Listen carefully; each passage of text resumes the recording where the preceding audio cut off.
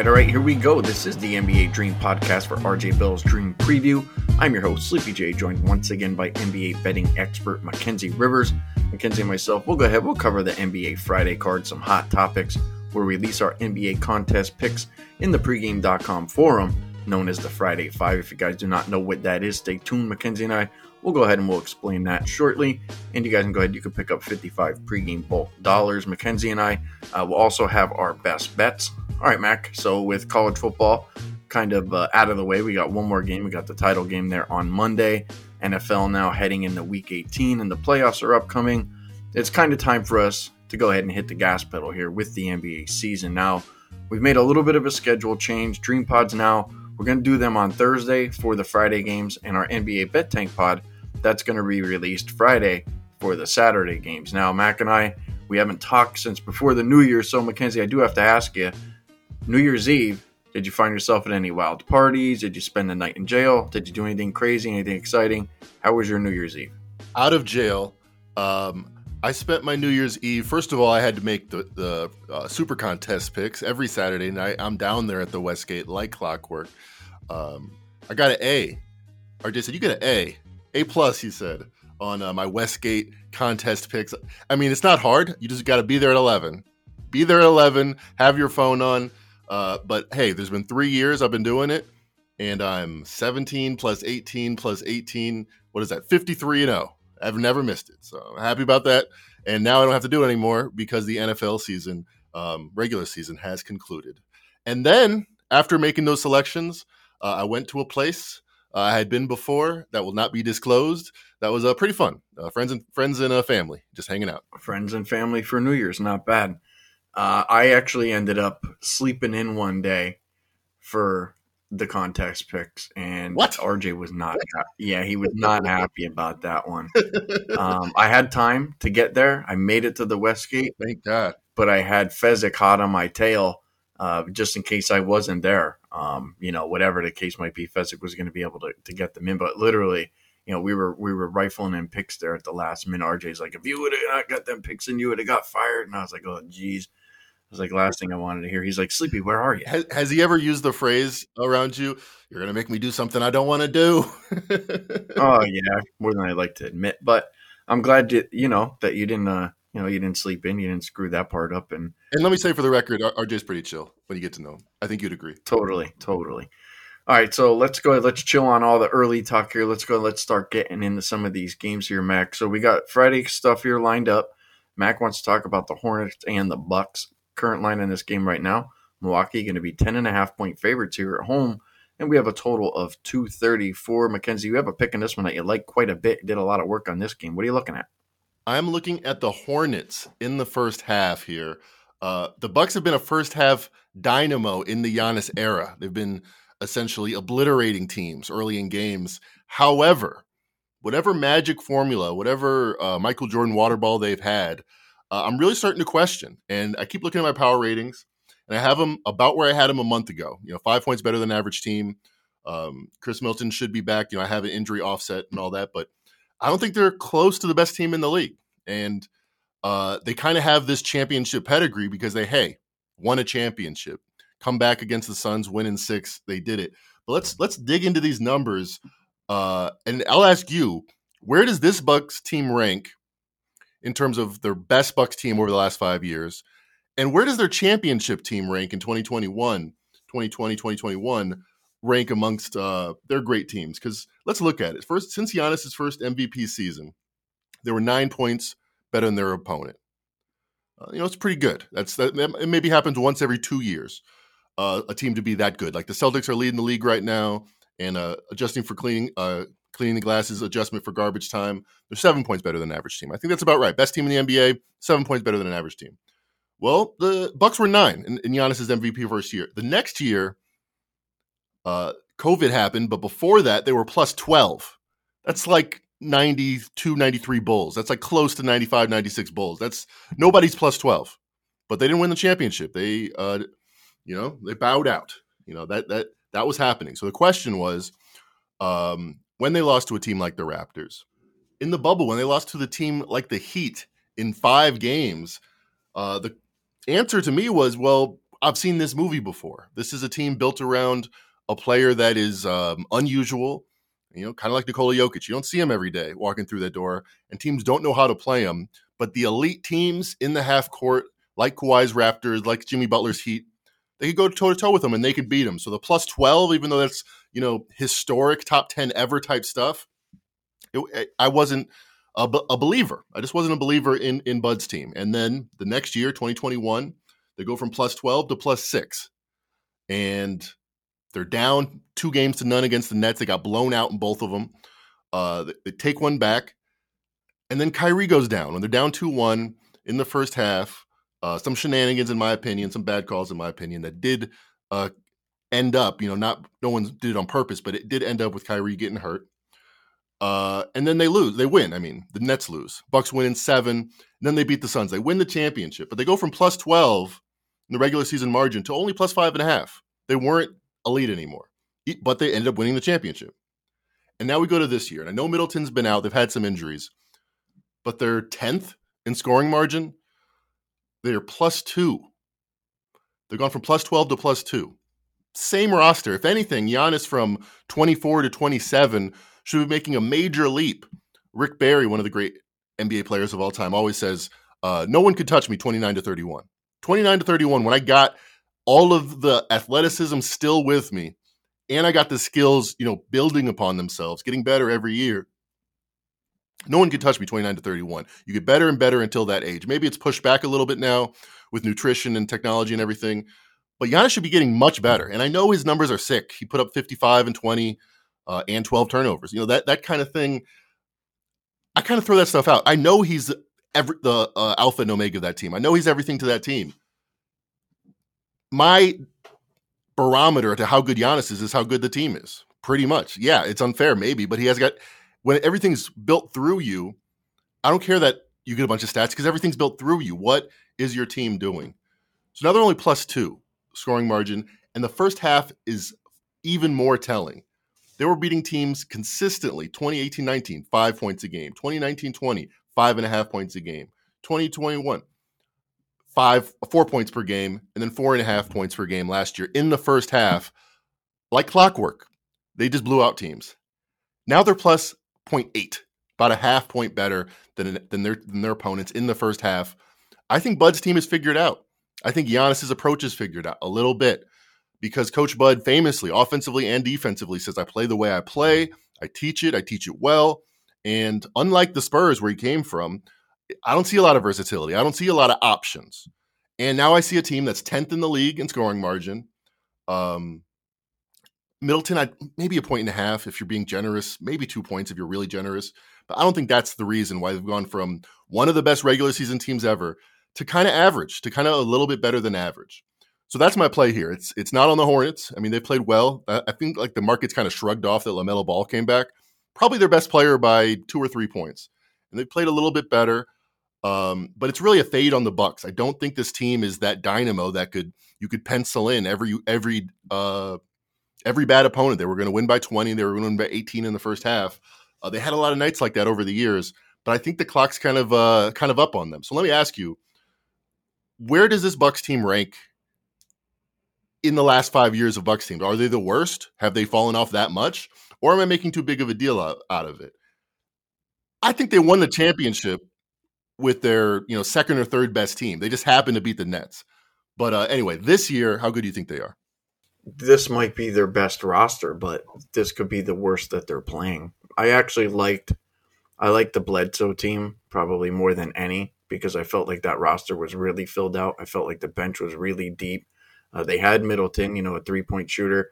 Going back to what you were talking about, how has this happened to this team? I think a lot of it is due to Giannis took over later in games.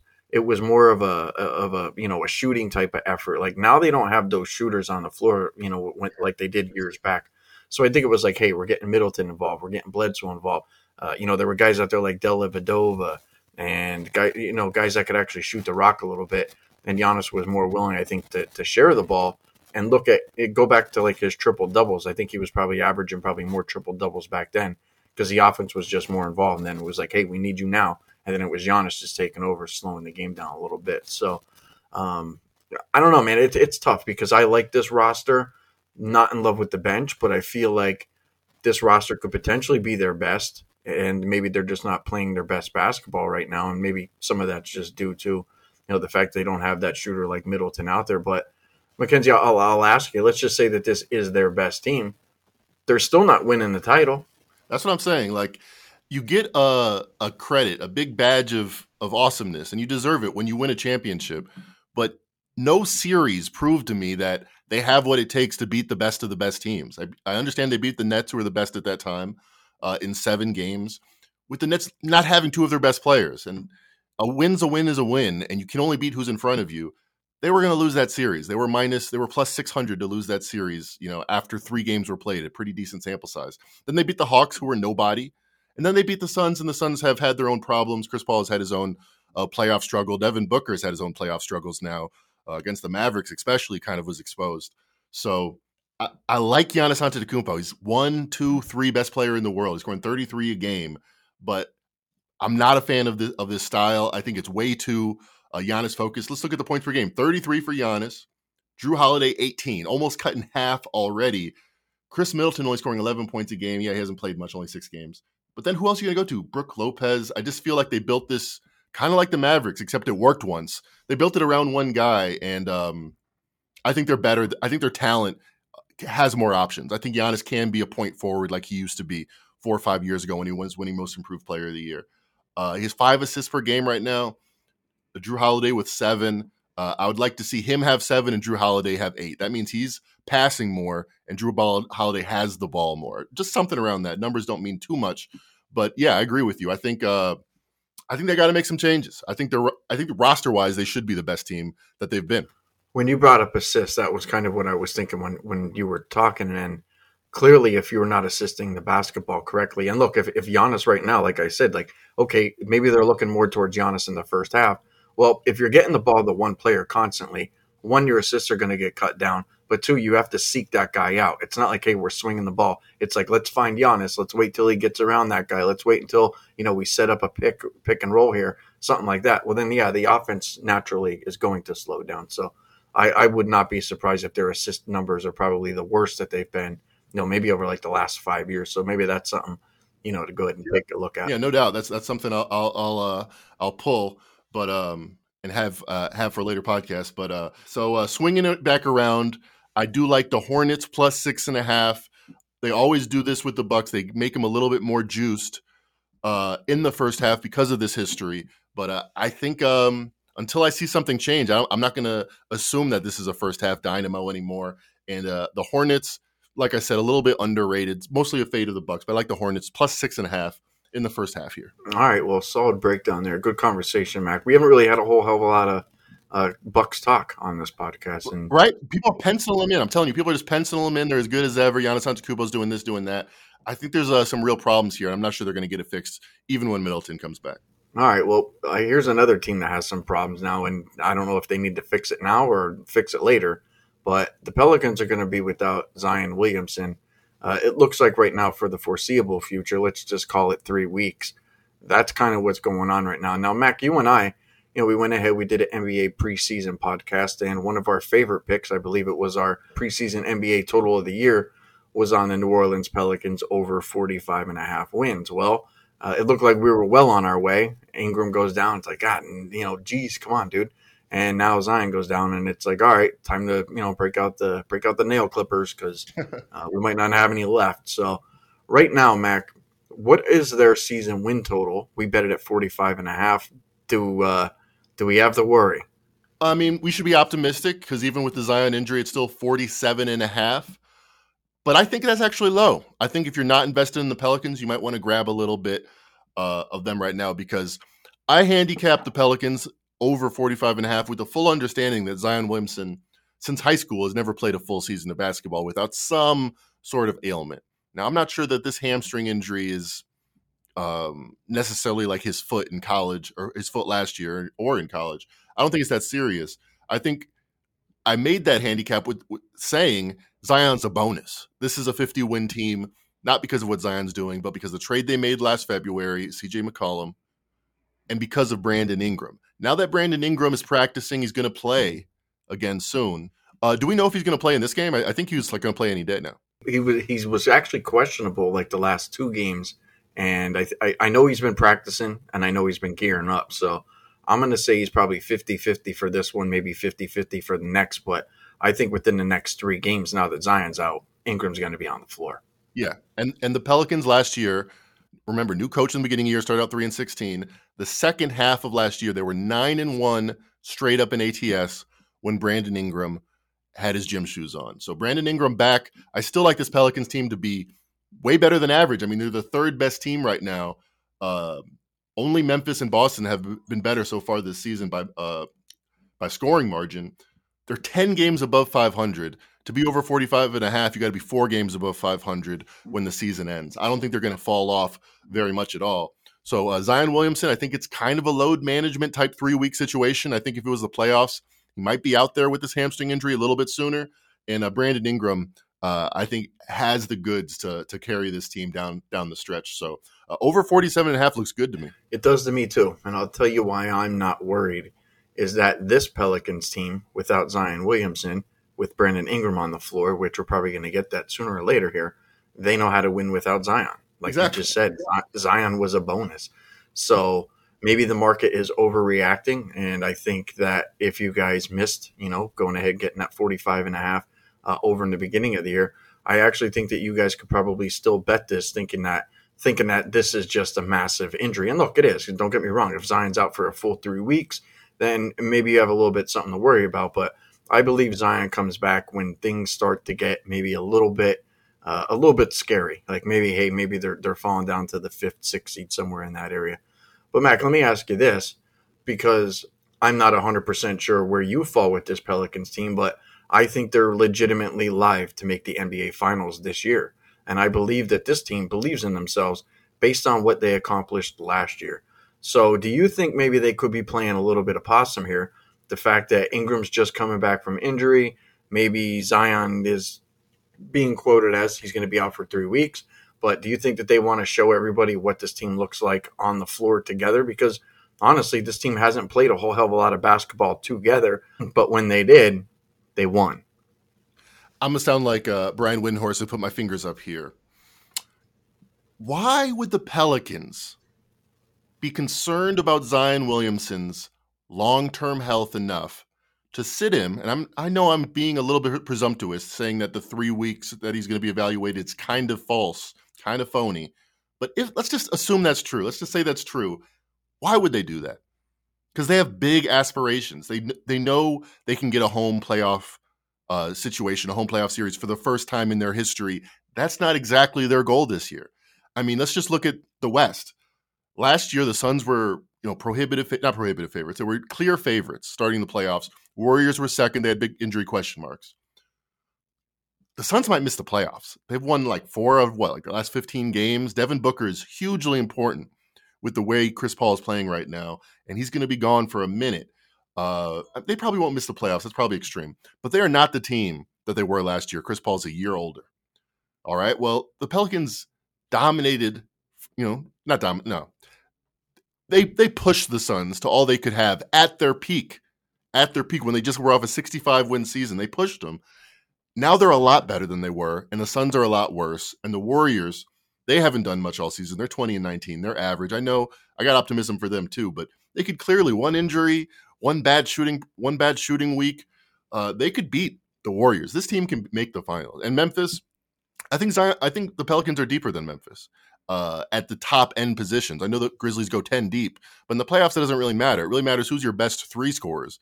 And Zion Williamson, Brandon Ingram, CJ McCollum might be as good as any 3-man group. I mean, who else? I mean, the Bucks with their 3 All-Stars, the Nets with their 3 All-Stars. I would put at their peak, everybody healthy, Zion, Brandon Ingram, and CJ McCollum. Maybe not at the top, but right there with any team in the West at least. So to make the finals is possible. No doubt about it. Mac, let me ask you this, because I do want to talk briefly about the Suns a little bit later on in the podcast, but can you go ahead and find me odds? Because I didn't bother to go ahead and look, but the more that I think about this, I think the Suns actually do stand a pretty good chance to miss the playoffs this year. We talked about this on our last podcast, about the Suns' struggles, throughout this season, but what it was going to look like without Devin Booker on the floor, for a possibility of 15 games this year. This team's been reeling, obviously, we know that. But, let's just say they go on, let's just say it's a 5-15 run. Now, I think they're like I think they won one game in like their last 8. So it's not going good clearly right now. But I wouldn't rule that out because you got guys like Crowder who want out of there. Is CP3 going to be there? Maybe is there a chance he retires?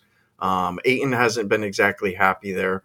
You got to ask yourself, how Booker's going to feel, in the future. If this team actually finds themselves reeling to the point to where they're not even in the play-in game, I would not be surprised if this is a team that tanks the year and says, you know what, at some point we need to rebuild. And maybe this actually is kind of, the collapse of the Suns. We should mention the Suns had to be forced to sell their team. They're no longer owned by the same man. And Basketball Illuminati podcast had a deep dive on the new Suns owner, and maybe not the cleanest character in the book. Another billionaire with some question marks by him. What are the chances? Sometimes it's cultural. Sometimes it's not even cultural. That's not even the right word. It's systemic, where there's just something not right with this team. The fact that DeAndre Ayton's on this team, even though in so many words, they said you're not good enough to be our third best player last year. We're looking to upgrade at your position, at you. Now he's their second best player, maybe. Even when Devin Booker comes back, I think he might be more effective than Chris Paul at this point. It's just a bad vibe right now. And happy we made that Kings pick, currently leading the Pacific. No, the Warriors are leading the Pacific. Sorry, let me rephrase that. The Kings are somehow leading the Pacific. The Warriors have the best shot to win it, in my opinion.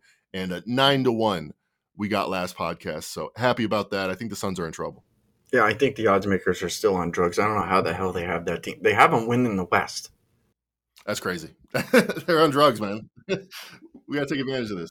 I think they just posted it and they forgot to go back and check. Maybe we want to make a phone call to some of the sports books. I don't know. But the Warriors now, not 9-1, 3-1 to win the Pacific. Maybe if the Clippers lose a couple of games, we add that to the portfolio. The Kings at 6-1. But the Suns right now, plus 150. I don't see them being the best out of those 4 teams. There's just no way. I think if you can get the Clippers at, let's just say 3-1, and we have a Warriors ticket at 9-1, and the Clippers at 3-1, because the Clippers are just so damn deep. They're a really deep team. Their bench is just I want to say it's one of the best in the NBA. So I think maybe we got to keep an eye on that. But good conversation there. So we'll see what happens with Zion and the Pelicans. But I do think they're a legit team. And with that said, I'm going to go ahead and I'm going to bet against them on Friday. We got the Nets, as we were just talking about there. The Nets are going to be -4, and they are on the road here playing in New Orleans. So we have a total of 230.5.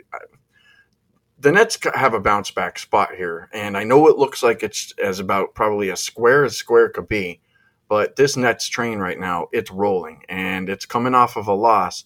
Now, the Nets over the last month, they've been absolutely lights out on the road. They've won 7 out of their last 8 road games, and the Nets right now, they're a healthy bunch of players. I cannot say the same thing about the Pelicans. Still, let's just call it for what it is right now. No Brandon Ingram for New Orleans, and now Zion is out. Zion, as we just said, probably going to be out 3 weeks with a hamstring strain.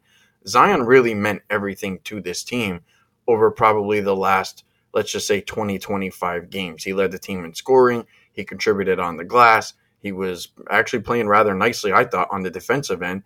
His points, rebounds, and assists per game there, Mac, 37.5. That's a ton of production to go ahead and replace. When you have to face 2 prolific scorers like Kyrie and KD, I think the Pelicans are going to have trouble keeping pace here with McCollum, maybe Valanciunas, and Trey Murphy. I just don't see it here. The Pelicans, they beat the Rockets in the last game without Zion. Arguably one of the worst teams in the league.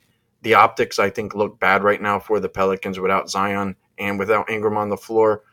Offensively, I just don't know how the Pelicans keep up here. And I get it, this is one of those, okay, we have a good team coming in, we're shorthanded, everybody step up. And look, teams generally play good in these spots. But the Nets coming off of a loss, the way that they've been rolling, I do not want to get in front of that train, not with one of the best players in the world, arguably, 2 top 10 players. So for me, Mac, I'm going to go ahead, I'm going to make a real square pick here and take the Nets, not to go ahead and fumble this one. So Nets for me, I'll go ahead. I'll take them minus the 4. I don't know how you feel about this game. I know it's square. I know that I'm sure of. But I have to go ahead and play the Nets here. I think there's some not square things to think about in this game. Like, do you remember the first game of the season? Nets come out, a lot of controversy in the summer. Pelicans, really, really healthy, got all their players there, really feeling themselves. They think they can do something this season. We thought they could do something this season. They destroyed Brooklyn that first game. And now you come back 2 months later, the Nets no longer have the same coach. They're not playing terrible. They're actually playing great. They were 16-1 before they lost to the Bulls. Just two teams moving in the opposite direction. And when you have a favorite of 4 or more points that lost their previous matchup to an opponent by 20 or more points, so the Nets fit this here, since 2012, the modern era of the NBA, 56% ATS, 144, 109, and 3. That's not nothing. And I feel like the Nets are a good example of why that is the case. To be honest, I think the Celtics are a good example of why motivation in the NBA is touch and go. Malcolm Brogdon said after the game, so let me set the context. They lost to the Thunder like in a historic way. Without SGA, the Thunder put up 150 versus the Celtics. That's not good shooting. I mean, it might be good shooting. That is bad defense. That is sloppy basketball. It's the only way a team that bad puts up 150 on you. Well, the next game, they're playing one of the hottest teams in the NBA. They're playing the Mavericks. What happens? They play defense. Malcolm Brogdon, again, after the game, said, maturity is our issue. It can let us down at times. That means when they step it up, they're a lot better. Not just a little bit better, but they're a lot better than what they performed against the Thunder. I think the Nets are a very similar way. They weren't all in to start the season. And now they have been one of the best defenses in the NBA, and now they have a chance to prove it against a team that slapped them around in Brooklyn last time they played them. So I like the Nets a lot here. I do. I think it's a very good pick and a good handicap, man. All right. Well, I appreciate that, and hopefully they go ahead and get the cover there for us. Another thing you mentioned, Brandon Ingram probably not going to be back. Let's say he comes back, and we might lose some line value.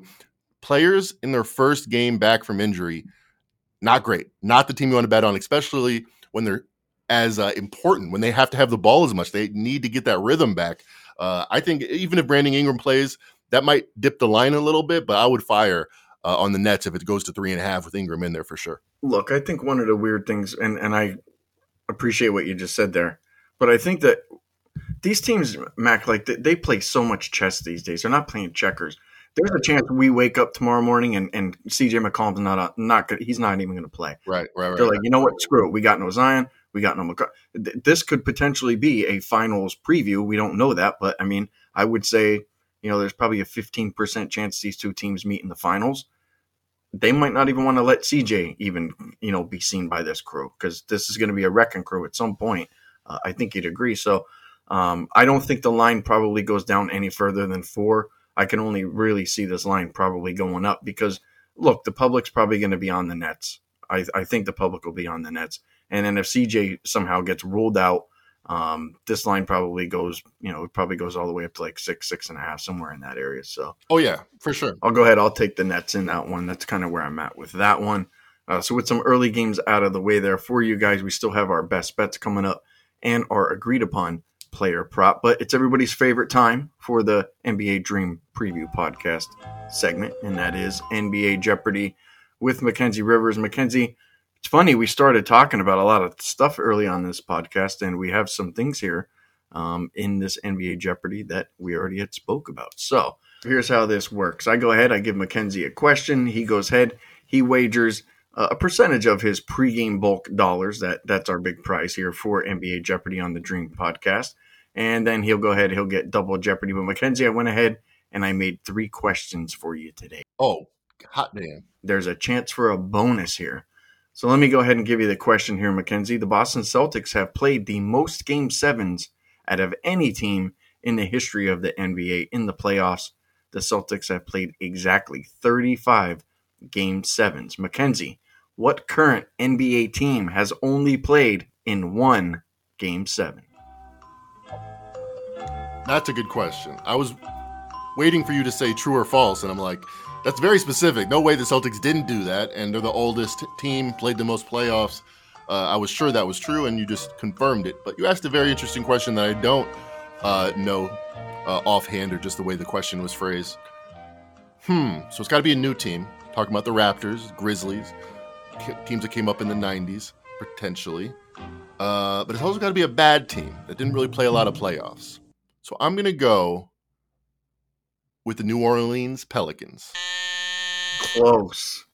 You were close. They ended up having 2 total Game 7, so that was a great pick. But the correct answer there, Mac, is actually the Minnesota Timberwolves. Because they're so bad. They're so terrible. It doesn't matter how long they've been in the league. Yeah, that's a right. good point. And look, I was trying to avoid giving you the true-false question because you were snaring that when you were like, he wouldn't ask that if that wasn't false. He wouldn't ask it that way if it wasn't true. So I was like, I got to get away from that one. So, all right. So let's just say you have 100 pregame dollars left. You got the first question wrong, but hey, we got the bonus. We got 3, so maybe you can go ahead and stack a little bit of pregame bulk dollars up here. Second question there, Mac. This NBA player scored the most points in any Game 7. He's an active player, you said? He is active. I'll give you that. Most points in a Game 7. LeBron put up 40 plus several times in the Game 7, or at least once against Paul Pierce. Kawhi had that big game in against Philly. I feel like there's someone that's just someone random. Game 7s are almost always low scoring, but sometimes people do step up. Who might be missing? Kevin Durant's not really had any Game 7s that ring a bell. Steph Curry, put up 30, whatever. Nothing necessarily crazy. I'm going to go with Kawhi Leonard and the shot that bounced around 8 times on the rim and went in. I know he had 40-something in that game. I'm going to go with Kawhi. I remember that game vividly. That is not the guy. The guy is the guy that you already mentioned. LeBron James? Kevin Durant. What? Oh, wait. 48 points. Against the Bucks? No. When was that? It wasn't against the Bucks, was it? And he missed that shot with his foot on the line? Or he made that shot with the foot on the line? Well, you're right, Mac. It was against the Milwaukee Bucks. It turned out that was an OT game, Game 7 in Brooklyn. KD scored 48 points. But it wasn't close to his best game of that series. That's why I didn't think of it, because I think he had 49 or something, 12 and 12 on amazing shooting. No one had, and remember, only him and Hakeem Olajuwon ever in the playoffs had 76 points, rebounds, and assists, and his other stats were just way better. So it was arguably like the best game ever played. I believe that in Game 5, was it Game 5? Yeah, because it was in Brooklyn to save their season, because it didn't look like they had anybody else. But they lost Game 6, lost Game 7. He had 48, but only 9 rebounds, only 6 assists, only shot 47% from the field, 17 for 36. Yeah, it's funny that when you lose, it doesn't stick out as much like the Kawhi game does. But Kevin Durant in his career, 36 points per game, 8 rebounds per game in Game 7s. Pretty clutch. I don't know if you guys noticed, but after Mackenzie got 2 wrong in a row, he sure as hell did a whole hell of a lot of filibustering there.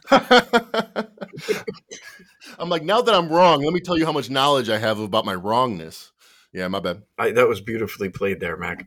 So here, I'll give you a chance to redeem yourself. How much pregame bulk dollars you want? This is the final one. I got to have at least enough for a sub, at least for a subscription. So I'm going to double it up. I'm going to put $100 on the line if I still have it for the third question. I can't go 0-3. I got to hit this one. Let's go.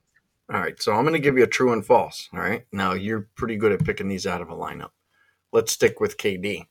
Kevin Durant has scored at least 25 or more points in every one of his Game 7 appearances, which he has played a total of 5 Game 7s. True or false, KD has scored at least 25 or more in all his Game 7s.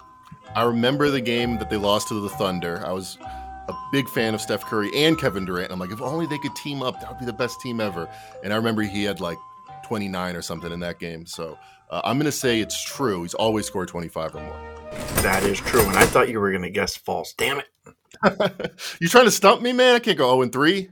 Right. Not tonight. All right. Well, Mac went ahead. He saved the day for himself.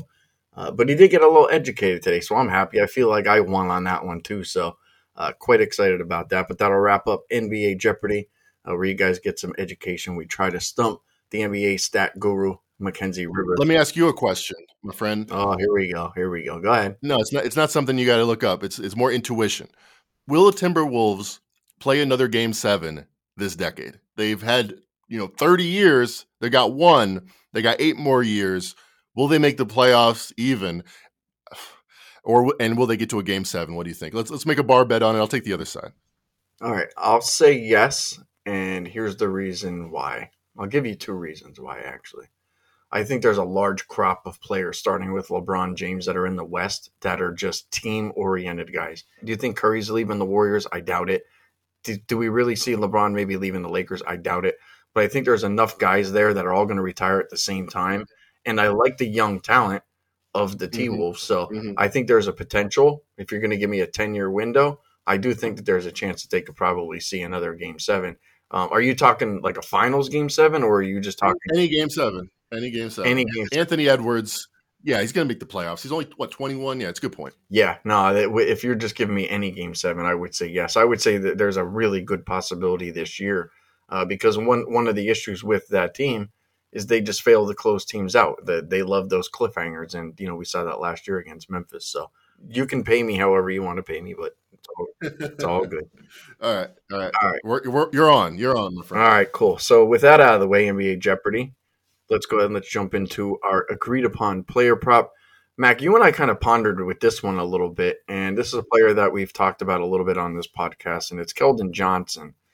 Currently, right now, his points, rebounds, and assists is set at 32.5, and his 3-point attempts made is set at 2.5. Mac, I sent you some information. I sent you some stats, and a lot of this was geared toward Devin Vassell is now out for the Spurs. He was arguably one of their best players, if not playing the best on that team, but he's unfortunately going to have knee surgery. That sucks for him, and it sucks for the guys like us who have bought into a lot of the Spurs stats. A lot of things are going to change now with this Spurs team.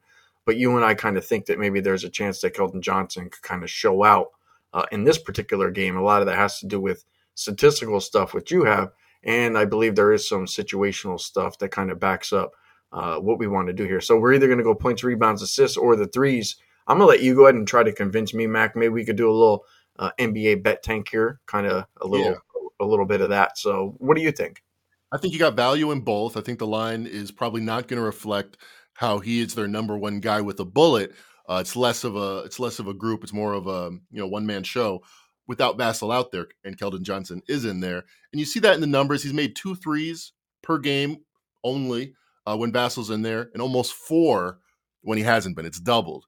So they're not going to double the prop for sure. However, I think the tick ups in his points, rebounds, and assists we can bank on being more consistent, more likely to continue than just his 3-point shooting, because his attempts, I think that's what you got to key in on. They've gone from 7 a game when Vassell is in there to 8 a game when he isn't out there. That's not a huge tick up. I mean, it's way less of a tick up than the threes he's made. He's shooting 47%. That's more variance, in my opinion. However, his minutes tick up, his points tick up, his regular shots per game tick up. I think that's where we want to go. We want to get productivity in general. We don't want to bank on hot shooting. So points, rebounds, and assists makes more sense to me. And in general, look at the scoring in the NBA right now. You've already seen this total tick up from 231 to 234. The Pistons are sitting Cade Cunningham for the year. They're probably going to move on from Dwayne Casey. It seems like they're settling in for a nice tank job. And I see a lot of points in this game. So that's why I want to grab some just opportunity costs with Keldon Johnson. Points, rebounds, and assists is the way I would look. Okay. I would say you convinced me with that one. Let's start out with what you just mentioned with Detroit, is that there's a chance that they can end up just throwing in the towel. Like with no Cade Cunningham, that sucks. Maybe their coaches end up going to be out of there. But we know that was kind of a slower paced, defensive oriented team. And I think maybe things are changing with them a little bit. So the total right now is 233.5. That's a pretty high total. I don't have anything wrong with that. I think that, when you're looking to play guys over, obviously you want a total to kind of be high. Yep. But I think with the Spurs right now, the one thing that I think that we have to kind of take a look at is they're on a back-to-back. And what does Pop like to do? Well, I'm not a Pop fan. I respect what he did in the past, but there's a lot of things over probably the last 5 years that have just driven me crazy about this guy. And a lot of it is due to, when a guy's out there playing great and he just all of a sudden pulls him off the bench. He did it countless times with a guy like DeJounte Murray. It used to drive me bananas. I was like, this guy's having a career game, and all of a sudden you're yanking him out with 7 minutes in the third quarter. Like, what are you doing, dude? Anyway, so there's my little, Popovich rant. But one of the things that I did notice there, Mackenzie, with Popovich is when this team plays on a back-to-back, he is far more likely to play his starters heavy minutes in the first game. Now, look, they play Boston on Saturday, but it's an earlier game. This one tips off at 8:10 Eastern, and then the game against Boston following on Saturday tips off at 6 o'clock. So I think that Pop's going to look at that and go, you know what? We're playing Detroit. We could actually hang with this team, not get blown out. And I think that that's the important factor here, is that Detroit's probably not blowing anybody out. And although the Spurs are terrible, they're probably not going to get blown out. So I don't have to worry about Keldon Johnson getting sat. So if Pop is more than likely to play his starters heavy minutes in the first game, which I've gone through the season and I looked, that is the case. He's playing the starters more in the first game than he is the second. Then I feel like this is probably the wager to go ahead and play Keldon Johnson over now. Boston's coming in there looking to wreck somebody, because we just saw what happened to Boston against OKC. So I think Pop's going to go, you know what? It makes no sense for us to go out here and play half the guys tonight, risk losing, and then play half the guys the next night, for the next, for half the amount of time against Boston. It's just you're setting yourself up for 2 losses in a row. And I'm not even sure how much the Spurs want to win. But you know what? I like the Keldon Johnson PRA. I think the Spurs will want to win this game in general because they don't have a lot of opportunities to win games. They are by far the worst team in the NBA the last 30 days and on the season. And these are the 2 worst defenses in the NBA. I think both of them have ulterior motives. I keep coming back to the quote from Popovich before the season when he said, hey, nobody should go down to Vegas and bet all their money on us to win the championship. Obviously, not going to win the championship. They were one of the worst teams coming in. But I think more than anything, he said with that statement, hey, this is my last year. I've built a nice franchise here. Yes, a franchise. I was a general manager, then I was a coach for 20 years. We were nothing. We were a forgotten about franchise. Take them or leave them. Change your names. Go to Vegas. No one would have cared about the Spurs except for this man, Greg Popovich, and a guy named Tim Duncan. But putting it all together, this era has changed the Spurs, and I don't think he wants to leave it necessarily in bad shape. They tanked. I don't care what anybody says. They tanked with David Robinson back in the 90s so that they could get Tim Duncan. I think Popovich is going to play. He's going to plan it out. He's got that early game against the Celtics, who were just embarrassed by the Thunder, a bad team. They're not going to let that happen 2 games in a row. I know they beat the Mavericks. They're not going to let them go of the rope after just 1 game. They definitely want to come in strong for that game. You look at these 2 days, I think you got to prioritize the Pistons game. I think you get the Pistons game, you get the worst team in the league moniker off your back just a little bit. Just you don't want to be red light blinking bad. You just want to be bad, so you have a chance at Victor Wembanyama. And that's what I see here. I think it's a scheduled loss on Saturday, and I think they're going to go for it. Whether they win or not, I don't know. But they're going to go for it on Friday. Keldon Johnson's going to play 38 minutes, and I think he goes over this number. All right, so we'll go ahead. We'll make that one official, our agreed-upon player prop. Keldon Johnson over 32.5 points, rebounds, and assists. You guys can find that probably on DraftKings and FanDuel currently right now at that number.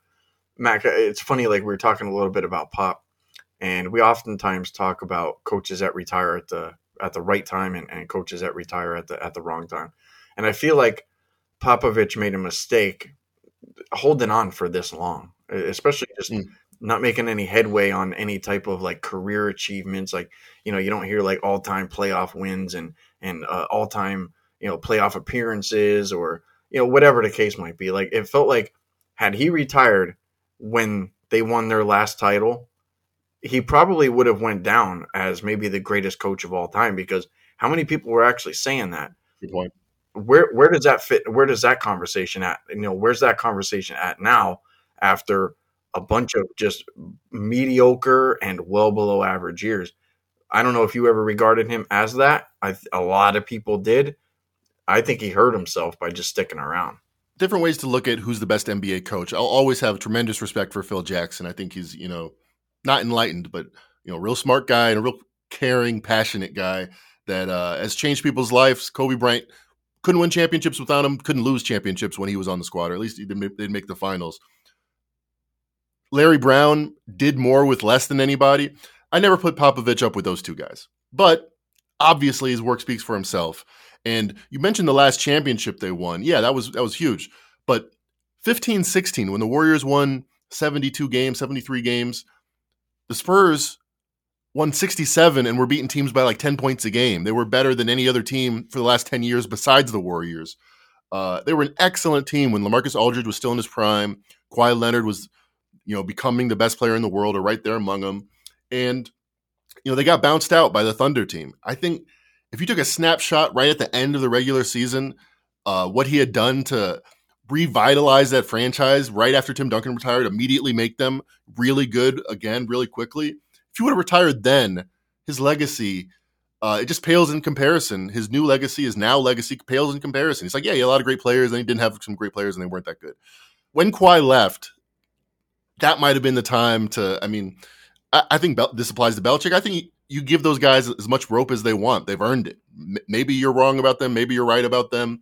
But you need a lot of evidence to disprove, 20 years of success. So I wouldn't have, ushered him out the door. But if I was from Popovich's perspective, I think, he could have focused more on the Olympics, had taken that helm, could have done a lot of things. Could have, just retired, had some wine in Napoli, what he likes to do, talk to Tony Parker. Yeah, it just looks bad. It just looks like, yep, you need great players, but that's just the NBA. You do need great players. I think he'd be the first to admit that. One of the best coaches ever, but no, I don't see the argument for him being the best. All right, well, interesting. That wasn't on our list of things to talk about, but we went ahead and we dove down something that bothered me, so that was interesting. It bothers you? You're like he should retire. Get him out of my league. It bothers me I've been salty with Pop, but it bothers me when a guy can walk out the door being regarded as maybe one of the best ever and not perform. And and then it turns into, oh, he's overrated and this, that. And it was like, well, now, especially in this day and age, people have no problem shitting all over your accomplishments. So why even open up, why even open up the door to go ahead and just be like, you know what, man, like that guy was awesome. It was like, whatever. Let them bash somebody else. Because today, no matter what you do, if you do one thing wrong, it could cost you your entire career, or, your career achievements could be thrown out the window because there's a lot of people that have, access to a lot of data. Yeah. So. And there's a lot of dumb people out there, but, they're going to be dumb. So yeah, I hear what you're saying, but I haven't changed the way my opinion of him that much. It's just the reality struck him in the face, smacked him in the face real good. Yeah, totally. And we'll see how that team fares on Friday night against Detroit. I think they'll actually play half decent. We were just talking about Boston there, Mac, and I was talking about, how they're going to come into this game probably salty against the Spurs. But I think going back to the game that happened on Thursday night against Dallas kind of let you know that they had a little bit of a wake-up call. They ended up blowing out Dallas 124-95. So that team's not only salty, but they're going to be salty against a team that they could beat up. Like I was saying, they got beat against OKC, so they're probably not going to be in a good mood. But, Mac, what kind of struck me with that team tonight, they went on the road, blew out the Mavericks by 30 points, but they put up 124 points. Scoring seems like it's up a lot. Like there was a game tonight, 145 points, 138 points.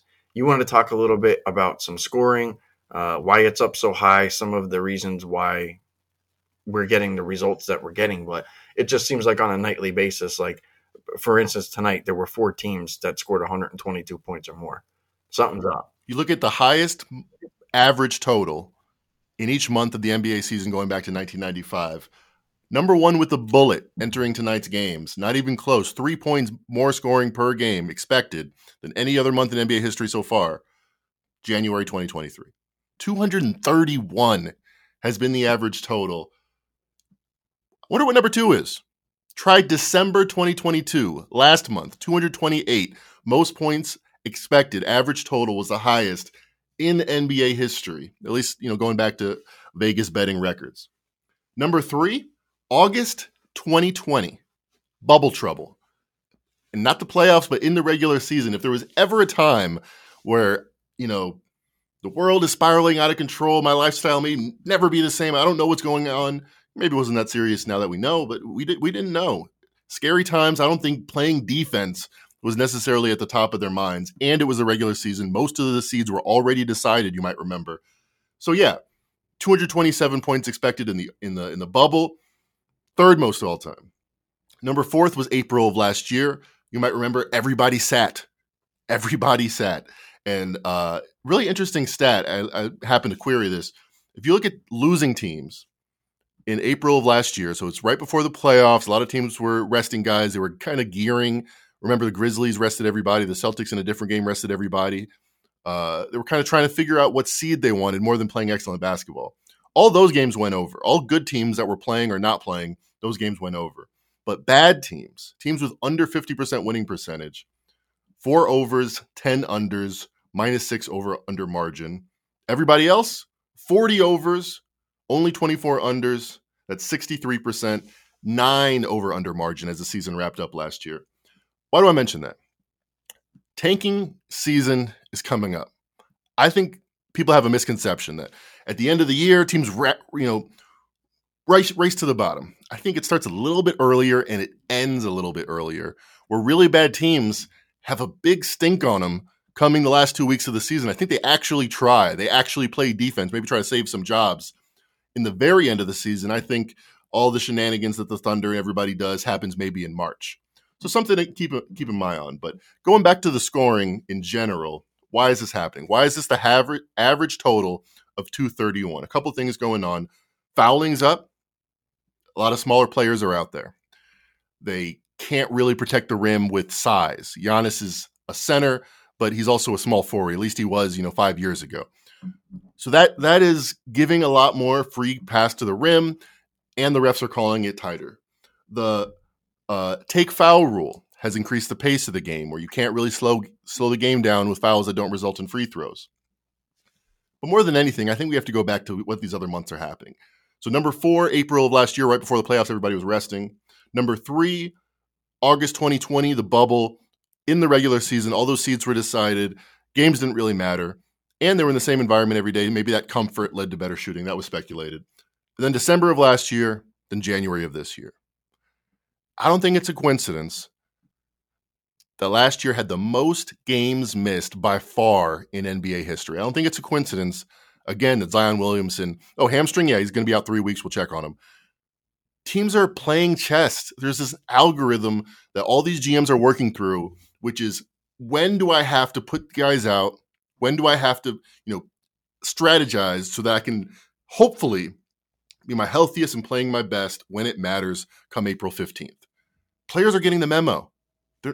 Players are just letting go of the rope. They're not as locked in. The Celtics, 150 points, third most in Celtics history versus the Thunder. Like, okay, we'll wake up. We'll play defense. We'll care about the details. And that's why I think we're seeing, guys always want to score. That doesn't take motivation. Donovan Mitchell catching his own free throw, throwing it in, which, by the way, was a clear line violation. That would have no records would be set in that night if he scored 56 points and missed his final free throw. But they let it happen because, scoring's fun. Donovan Mitchell putting up 13 in overtime, scoring 71, most since Kobe. That was a fun story. So I think offense is the name of the game right now.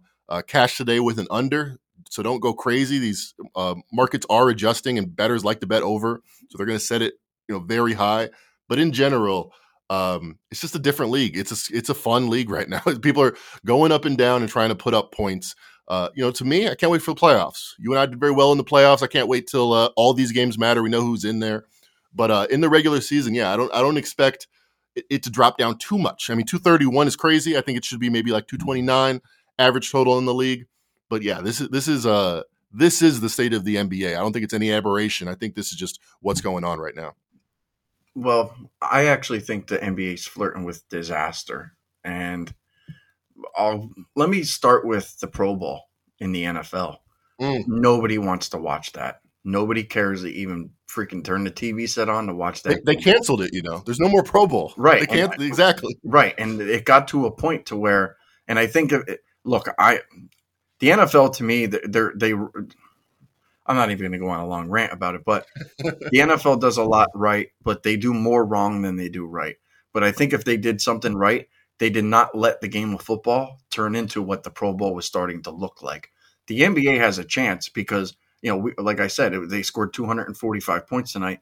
That was what they were scoring in the All-Star game just a couple years back. That's crazy. We can't have that because what happens is, how many people that like defense in general are just going to stop watching it because it's like, well, they don't play any defense. Well, that's what happened to the Pro Bowl. They stopped playing defense. People stopped watching it. It was a joke. So if people start looking at the NBA All-Star game like it's a joke and the season starts creeping closer and closer and closer to that type of game, then I think the NBA is in some type of trouble. And then they're going to have to start implementing more rules to kind of scale things back to draw in, one particular end of the crowd. So I don't know if that makes sense, Mac, but I think right now with the way the game, at least in the NFL, I think the NFL is, I think it's okay. I think the NBA right now is okay, but I do worry that if it does end up, getting closer and closer to what the All-Star game looks like, then we could have like a kind of like an NFL Pro Bowl kind of outcome, and that would be really bad. I think that's an excellent take. You're thinking like a billionaire. You're looking around the corner. Yes, the millions are coming in, but what happens if? And yeah, the good thing that the NFL does is that every game is an event. It matters. I think the NBA needs to strive for that. And you might say, oh, well, it's because of 3-point variance and they're playing more small ball. That's not it. They took more threes 2 years ago. They made higher percentage of threes 2 years ago. Offense has gone up 3 points a game by net rating per team. It's not that. It's intensity. And I think the NBA should strive for that. And, I'm optimistic. They do see around corners that we'll still have, excellent product for years to come. But it's something to think about. Well, I will say this. I rewatched the Klay Thompson 54-point game the other night. What was that, like a double OT game? They scored like a ton of points in that game. That game was interesting. But some of these really high-scoring games where it seems like it's going on and on and on, a lot of those games, honestly, they just don't interest me. The Donovan Mitchell was a good example of a game that was interesting. But at the same time, some of those games, they lose their luster, especially for people who are looking for defensive type of play. So we'll see where it all ends up, in the wash. But right now, I mean, they're scoring a lot of buckets. But you mentioned billionaires there, Mackenzie, and I think it's time to go ahead and give the billionaires that are listening to this podcast a little bit of a coupon code. What do you think? Albert Einstein wasn't a billionaire, but he said the single most powerful force in the human existence is compound interest. How do you compound interest? Make 55% wagers. That's what we've been doing here on pregame.com. You've been excellent in almost every sport. And I think in every sport, you've been green or close to it. So why not subscribe to SleepyJ and continue his years-long recorded, documented winning each and every day? Why not have that on your phone? And you can get that. And hey, if you're going to get that, why not save a little money while you're doing it? Yeah. All you guys have to do is enter code TIP20 in the coupon code area. And thanks for that, Mac. I've actually had really good years the last 3 or 4 years at pregame. Well, how do they save money again? I misheard that. Tip something? Tip 20. So TIP 20 is where you guys will save 20% at pregame.com. You guys can pick up any pick package over there. And this is actually a really good time to go ahead and do that. You can get Steve Fezzik's playoff package coming up. I know that a lot of that playoff stuff coming up for the NFL, get all that stuff. You could save 20% on all that. So, AJ Hoffman, college basketball, or Griffin Warner soccer, or whatever, Mackenzie, NBA, save 20%. That's the one cool thing about pregame is there's always a way for you guys to save money and, find the guy that you like most and that you agree with and that you like reading his work and stick with that guy and save some money and make some money. So that'll be it for the coupon code there, Mac, TIP20, TIP20. Make sure you guys enter that in your coupon code, save 20% there at pregame.com. All right, Mac, with that out of the way, we got 2 more orders of business here. We got best bets, and we have our Friday contest, the Friday 5. Let's save that till last. Let's go ahead. Let's get in the best bets there, Mac. I'm going to let you rip and run first. I have a total. What do you got? My best bet, we already talked about this game. You gave it out. I didn't know. I know we were going to talk about the game. I didn't know you were going to be on my side. It's going to be the Brooklyn Nets -4. Couple reasons here that we didn't mention. The building, the Smoothie King Arena. How many guys and girls and families thought, let me go January 6th, after New Year's, everything settled down. Let me get a little Christmas present for everybody, get all the concessions they want, get the nice parking. Let's go and watch Kevin Durant, Kyrie Irving, Zion Williamson, Brandon Ingram, superstars. Well, the home team, the jerseys that the kids are going to be wearing, ain't going to be out there. Brandon Ingram, he practiced on Tuesday. Doesn't sound like he's going to gear up to play right away. Don't think he'll be 100% if he does, or close to it. Get the rust off for a mid-range shooter like he is.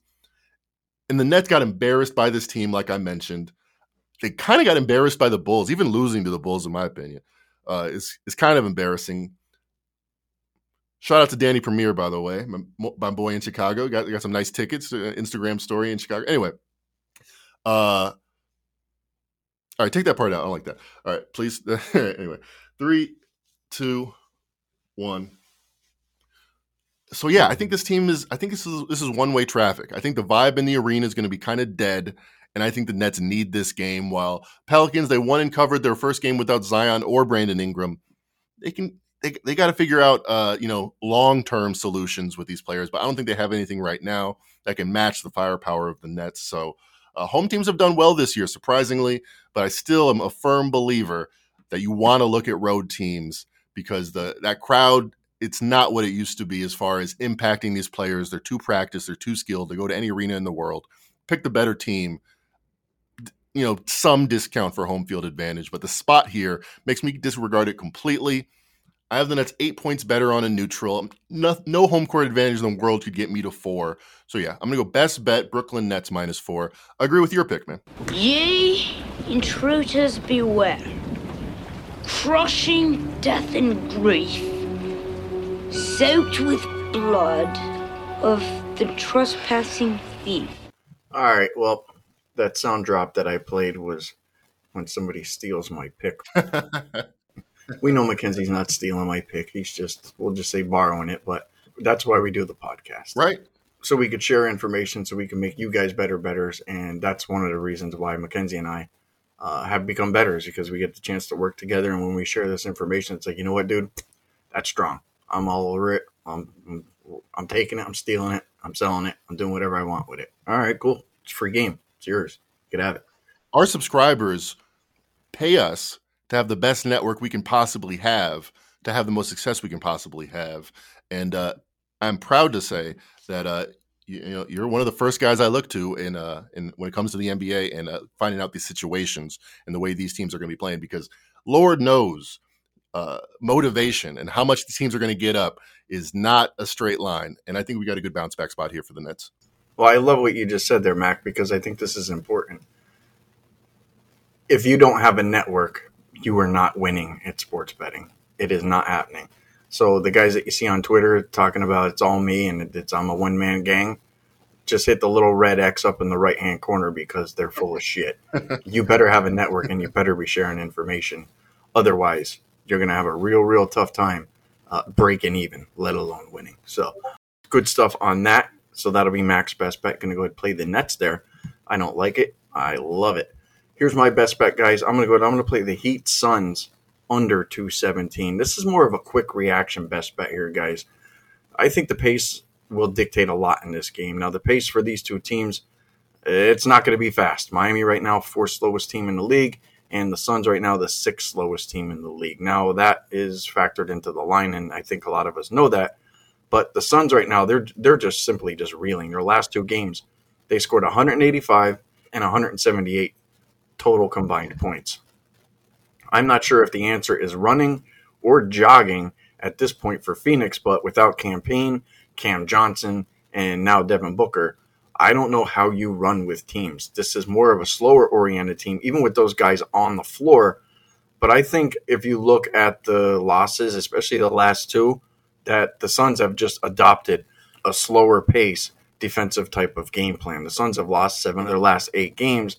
Now, Miami, they don't have any problem playing slow. But if Phoenix is forcing Miami to play a slow-paced game, then this game can only struggle to go ahead and get over this total. There's only been 1 game this entire season that the Suns have scored less than 178 points. And that was way back in the beginning of the year going up against, I think it was the Blazers or something like that. So I think this is a pivot play right now for the Suns. Like they realize we can't run and gun without our guy out there in Booker. We have to just play this possession for possession, play it slow, let CP3 dictate the offense, get them on their points. That takes time. That takes a while. And Miami, pretty good inside team. Ayton might struggle going ahead getting the ball up. So I like the under in this one. The market actually moved towards the over. And because that's such an early move, I think that's sharp money. Moving this total up as high as they can get it. I think this is a wise guy head fake. I think this number crashes back down. I think it closes around 214. So I'm going to go ahead. I'm going to play this at 217. I think there's a wise guy move here. I'm taking the under in the Suns and the Heat game. With that out of the way there, Mac, there's our best bets. You got the Nets minus the 4. I got the Heat Sun under 217. Let's go ahead. Let's jump into our Friday 5. So here's how the Friday 5 works. You guys go to the pregame.com, go to the pregame.com forums, and you'll see a thread in there. It's going to say NBA contest Friday 5. Now, what is that? Mackenzie and I, we go ahead. We pick the 5 players that we think are going to score the highest amount of points combined. You guys can go in there. You can pick your 5 players. And what we do is we put a roster together and we say, all right, Team Mackenzie and Sleepy, here's their 5 guys. They scored 180 points combined. And Team Dum Dum, he had 5 guys and they scored 211. They beat us. No problem. If you have the highest combined scoring team, you will win 55 pregame dollars. Now, regrettably, Mackenzie and I have not yet won this contest, and we've been doing this for a number of weeks now. But I feel like we have a pretty good roster here there, Mac. I'll start it out here with your boy, SGA. If you want to talk about SGA and why we got him again. It's like we use him every week, so it's like, why the hell not? But any reason in particular why SGA might have a pretty big game? It can't feel great to have your greatest shooting performance to set a record versus the proud franchise in the Celtics when you're not out there. So he missed a game with a non-COVID illness, recently on Tuesday, bounced back yesterday, which would be Wednesday, 33 points like he never missed anything. But they lost. They lost to a team they should probably beat in the Magic. They might lose this one, but they're hosting the Wizards, not a noted defensive team. I think SGA goes for, I think I rarely play player props over, but I think he puts up 40. All right. I think that 40 is certainly achievable there. I think 40 is achievable for the guy that I kind of picked here. And I'm going to go ahead. I'm going to take Kyrie Irving. I'll put him in there. And the reason being is because I talked about this on the last podcast that we did, that KD's not a selfish player. Now, KD went out. He scored 44 points in the last game. That was his second most points of this entire season. And unfortunately, the Nets came out with the loss. Kevin Durant's going to share the ball with Kyrie, and Kyrie's going to take the helm here. I think Kyrie has a monster game here. I'll go ahead. I'll put Kyrie in our Friday 5. We got Giannis. Is that just self-explanatory there, Mac? 33 points a game, yeah. All right, so Giannis. How about LeBron, though? This is a guy that we haven't used all year long. LeBron coming off of probably one of his best games, I would say, probably over the last couple seasons. LeBron had a monster game.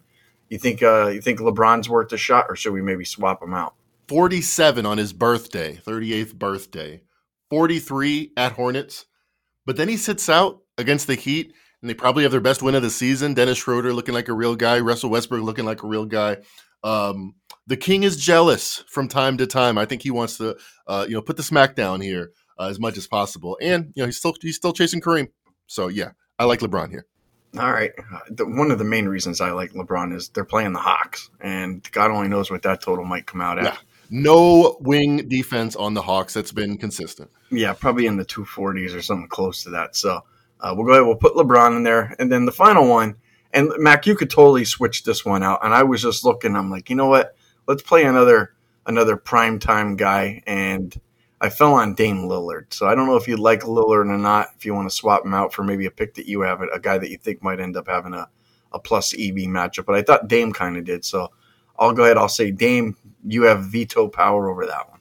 Yeah. The thing about Dame is I think the story of the season has been Anthony Simons. And I think Kevin Durant's very unselfish. I think Dame, even though he's very clutch, I think he's pretty unselfish. So, there might not necessarily be a better person to put in front of him. How about we swap him out with Donovan Mitchell, coming off of 71. They're at Denver. What do you think about him? Yeah, I'm on board. We'll switch him out. Reason being is, he's going to want to go out there and not say, "Oh yeah, that 70 was." Sometimes I think that these guys they want to prove that the last game wasn't a fluke. Oh yeah, And if coming off of 71, if he can go out there and have like a 50-point game, then you start hearing rumblings about Donovan Mitchell potentially being in the MVP conversation. Like those type of things happen. So, yeah, I think obviously people forget how prideful these guys are. Donovan Mitchell after the game said, "Yeah, it's very flattering to be put up there with Kobe, David Robinson. I've always thought I'm one of the best players in the NBA, and I have the potential to be." Very hard to prove that as a guard that shoots a lot and misses a lot, but he was 67%, making 2/3 of his 34 shots against Chicago. Denver, not necessarily a better wing defensive team than Chicago is. Prideful guy. I think he wants to keep it rolling. All right, well, we'll swap him out. So we're going to go with Mitchell, LeBron, Giannis, SGA, and Kyrie Irving. Like I said, guys, just go to pregame.com, go to pregame.com forums, look for that thread. It'll be pinned there at the top. It'll say NBA contest Friday 5. Enter your 5 players if they can outscore our team. And you guys could steal a couple of our players. It's no big deal. If you guys go ahead and get higher combined score, you guys will win. They have a great network to listen to this podcast, you'd have to admit. They do. And they'll get, they'll win 55 pregame bulk dollars. You guys could spend that on all my picks or Mackenzie's picks, however you guys want to do it. But that'll wrap it up there, guys, for the NBA Dream Podcast. Big thanks to Mackenzie for jumping on here and going through the NBA Friday slate. You guys can always find Mackenzie and I on RJ Bell's Dream Preview feed. Get us both on Twitter, at Mac and Rivers, at SleepyJ_pregame. Make sure you guys subscribe to the podcast. And again, if you guys are looking to save a little bit of cash there at pregame.com, simply enter code TIP20 in that coupon area. I hope you guys have a great Friday. I'd like to wish you guys all the best of luck for NBA Friday. Enjoy the games.